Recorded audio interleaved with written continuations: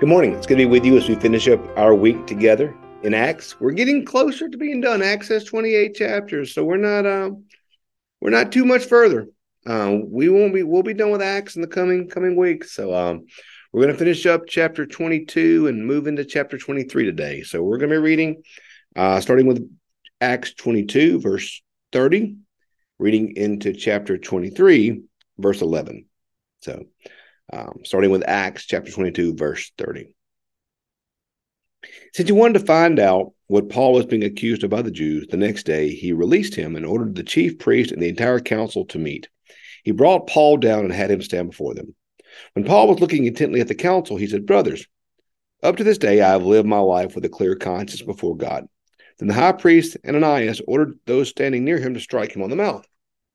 At this, Paul said to him, "God will strike you, you whitewashed wall. Are you sitting there to judge me according to the law? In a violation of the law, you order me to be struck?" Those standing nearby said, "Do you dare insult God's high priest?" And Paul said, "I did not realize, brothers, that he was the high priest, for it's written, 'You shall not speak evil of a leader of your people.'" When Paul noticed some were Sadducees and the others were Pharisees, he called out to the council, "Brothers, I am a Pharisee, son of the Pharisees. I am on trial concerning the hope of the resurrection of the dead." When he said this, a dissension began between the Pharisees and the Sadducees. The assembly was divided. The Sadducees say there is no resurrection, or angels, or spirits, but the Pharisees acknowledge all three. Then a great clamor arose. Certain scribes of the Pharisees group stood up and contended, "We find nothing wrong with this man. What if a spirit or an angel had spoken to him?" When the dissension became violent, the tribune, fearing that they would tear Paul to pieces, ordered the soldiers to go down, take him by force, and bring him into the barracks. That night the Lord stood near him and said, "Keep up your courage, for just as you have testified for me in Jerusalem, so must you bear witness also in Rome." Okay, so Paul now, yesterday we saw him being with the Roman soldiers, and he was about to get beat, and he said, "Is it legal to beat a Roman citizen?" And they said, "Oh no, can't do that." So now the tribune, he is trying to figure out exactly what they're mad at Paul about. So he has Paul sent to the Jewish leaders to say, "Okay, let me sit back and watch what these folk are doing. Let's see if I can figure out what's happening." So the tribune has him sit down, and Paul, I said, "Paul's smart, man. Don't ever think Paul's a dummy." Paul had to know who the high priest was. God, come on, he's a high priest. That's a big deal. He's going to have fancy robes. Everybody's going to know the high priest. He's a big deal. So Paul says, "Oh, well, I'm sorry, I didn't know you were the high priest." After he gets smacked in the mouth, and then Paul's quoting the he's showing them that he knows the law. Says, "Oh, I would never speak of the high priest because the law says this." So he's showing his expertise in the law, and then he picks up that the council, the Sanhedrin, there's a division between the Pharisees and the Sadducees. And I said yesterday I'd give you a little bit of history on this.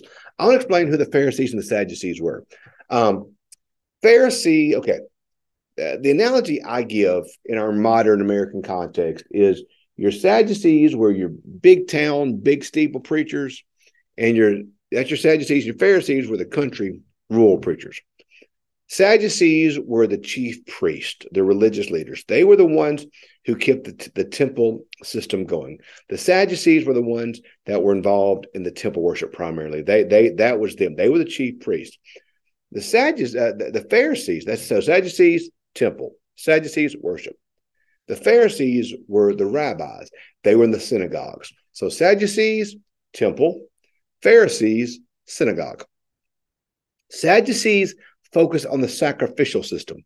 They were the ones that did the sacrifices. Pharisees were focused on the law. They're the ones that taught in the synagogues. They were the ones that taught the law. So when you hear the phrase in the Bible, teachers of the law, that's typically a Pharisee. So Pharisees were always tied to the temple. Sadducees were always tied to the temple. Pharisees were always tied to the synagogue. Sadducees, sacrificial system. Pharisees, legal, law, teaching. Okay. So because of that, they looked at things differently. So the Sadducees, because they were focused primarily on the sacrificial system, they focused almost exclusively on the books of Moses, the first 5 books of the Bible. Genesis, Exodus, Leviticus, Numbers, Deuteronomy. That's what they focused on. So some of the things, and so there are not the same explicit references to resurrection and things like that there are in other books of the Bible.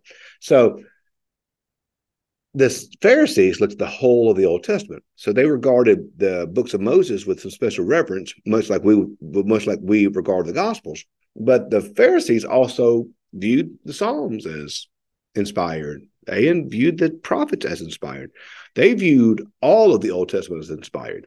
So the Sadducees really only focused on the books of Moses. So they had different points of emphasis and different things that they focused on and that they didn't focus on, like resurrection. And the Pharisees focused on all the Old Testament.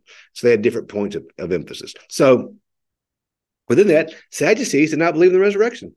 They didn't. They didn't believe in the resurrection. So because of that, that's why many of the Bible always makes a big deal about when a priest, because you see this earlier in Acts. Do you notice how many times it would say, and many priests came to believe? That's a big honking deal because the Sadducees would not have believed in resurrection. The Pharisees did. So they believed a resurrection was possible. They believed that a resurrection could happen. They believed it. The Sadducees didn't. So it was such a huge leap for a Sadducee to believe that Jesus was the Messiah, because the Sadducees didn't even believe in resurrection. That's why it's always, you will see, anytime a priest becomes a believer in Jesus, it's a big deal in Acts, huge deal, because that was such a huge intellectual leap for them to make, to go from not believing the resurrection to believing that Jesus Christ was the resurrection. So we see Paul, once again, like yesterday, Paul kind of playing with the Roman citizenship thing. We see Paul saying, "Oh, guys, they're only mad at me because I'm a Pharisee. Like that's why they're mad at me, because I'm a Pharisee, son of a Pharisee." This is all about that. This is all our internal divisions. So what does that do? That makes the Pharisee say, "Wait, he's one of us. He's one of our guys. He's a Pharisee. Well, then no, he's good. What if, what if an angel had spoken to him?" It says, "What if a spirit or an angel had spoken to him?" So we see Paul kind of play up their divisions. Paul kind of, once again, Paul's smart, y'all. When you read Acts, you're going to see Paul's smart. But where this whole thing is going is where we see in verse 11. That night the Lord stood near him and said, "Keep up your courage. For just as you have testified for me in Jerusalem, so must you also bear witness in Rome." All these things are necessary to happen to get Paul to Rome. That's where this whole train is headed towards. Paul is going to Rome. Paul is going to stand before Caesar. Paul's going to stand before the Roman officials. Paul's going to stand before the Roman guards. Paul will stand before Rome. He will be in the capital of the empire, and he will proclaim the resurrection of Jesus Christ to these individuals. That's where this is going. So we see Paul knowing his stuff today, y'all, and Paul knows his stuff, and that's why it's important for us, y'all, to know the Bible, to know our stuff, to know our beliefs, to know our doctrine, to know what we believe, because we need it. I think of something a bishop told us once, to always have certain parts of our church life memorized, because there might come a time when you need it, you don't have your stuff with you, so you need to know it. That's why you need to memorize the Bible. I know some of us are better at memorization than others, but memorizing the Bible is an important discipline. Knowing what we believe is an important discipline. These are important things. Paul knew what he believed, and also he knew what they believed. So he was able to kind of get them fired up a little bit, kind of stirred up a little bit with him. And that controversy that he started here really pushed him down the road towards where he was going. And I love the words Lord to him in 11. Keep up your courage. Be strong. Be brave. One of the major commands of the Bible, y'all. Be strong. Be brave. Over and over and over again, we're told to be strong. Be strong. Be strong. Have courage. Be strong. So today, whatever you're facing, be strong. Have courage. So let's know our beliefs. Let's know what we believe. Let's stand upon Jesus. Let's internalize Jesus. Let's internalize his truth.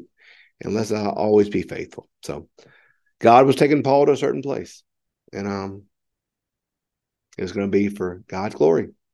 He's doing the same thing with us today, y'all. So that's a little bit. I hope that background helps you better understand the Sadducees and the Pharisees. It's an important thing for us to know about. So, thanks for being with us. Hope you have a great weekend. Worship, if you're in the Madison area, we'd love to worship with you Sunday here at St. Matthew's United Methodist Church. Hope that you can be with us. Thanks for being with us. Have a great day.